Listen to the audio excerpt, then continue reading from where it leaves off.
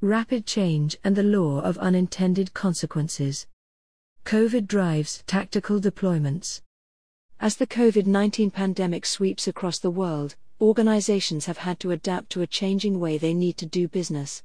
From furloughing staff to increasing remote working capabilities, business certainly isn't as usual for many.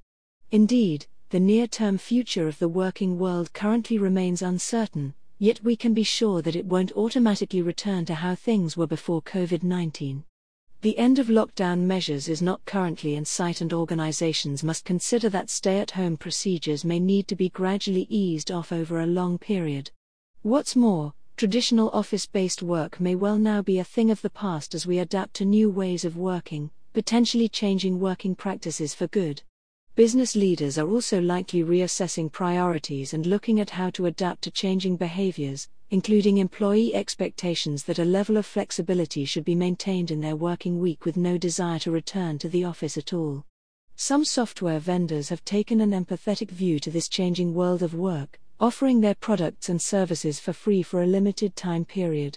Organizations are taking up free-to-use limited-time offers from leading vendors to quickly facilitate home working, an increase in applications shifting to the cloud, and support those working on the front line. Microsoft, for example, has offered its collaboration tool Teams free of charge to all NHS workers. IBM is offering free tools and services through its public cloud platform for those struggling with remote working, and Cisco WebEx is offering free 90-day business licenses for its video conferencing tool. For the moment, the response of software vendors has been laudable, as these free-to-use offers are certainly doing a lot to help keep organizations going in the short term as they adapt to a new normal and try to ensure operations run as smoothly as possible. However, it's highly likely that organizations will face massive problems further down the line, and the goodwill COVID-19 software rush could very well result in a huge fallout of unintended consequences. Post-COVID audit activity.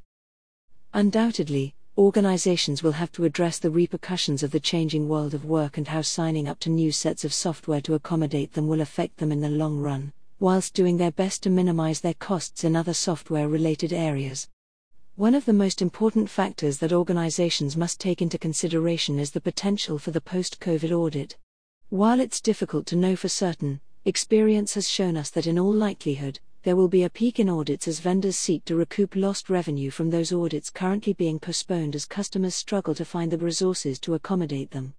On the flip side, some vendors haven't slowed down their audit activity at all, even increasing it in some cases, as they seek to keep momentum going in the face of a very likely economic downturn. Either ways, vendor tactics post-COVID may become more aggressive, and they will undoubtedly be particularly eagle-eyed about any software integrations made during the coronavirus period. One of the pitfalls organizations could find themselves in during a post-COVID audit is having a mismatch between licenses and their usage. It's unclear how vendors at the end of the free-to-use trials will react, and if a company signed up for a free trial on a video conferencing platform to support their remote workers, or an organization decided to continue on past the free trial, but hasn't correctly licensed the tools, they could find themselves in some trouble with future ongoing subscription costs or costly extra license fees. The effects of rapid change.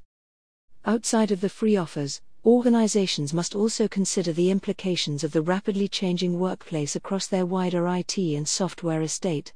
Rapid changes that took place to keep key operations running during lockdown, systems moving into the cloud for example, or evolutions that have occurred as a result of lockdown such as a higher percentage of permanent remote workers, will make their effects known later on.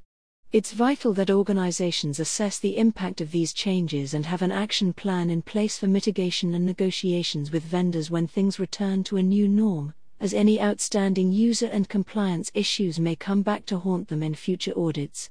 It is totally understandable why organizations would take advantage of the services currently on offer with the expectation it is only required for a limited period, especially if they are struggling to cope under the current circumstances. The detail will come in the rework of their existing infrastructure to support new ways of working, where they must also be aware of the unintended consequences that could be hiding in plain sight. Brought to you by Audio Harvest.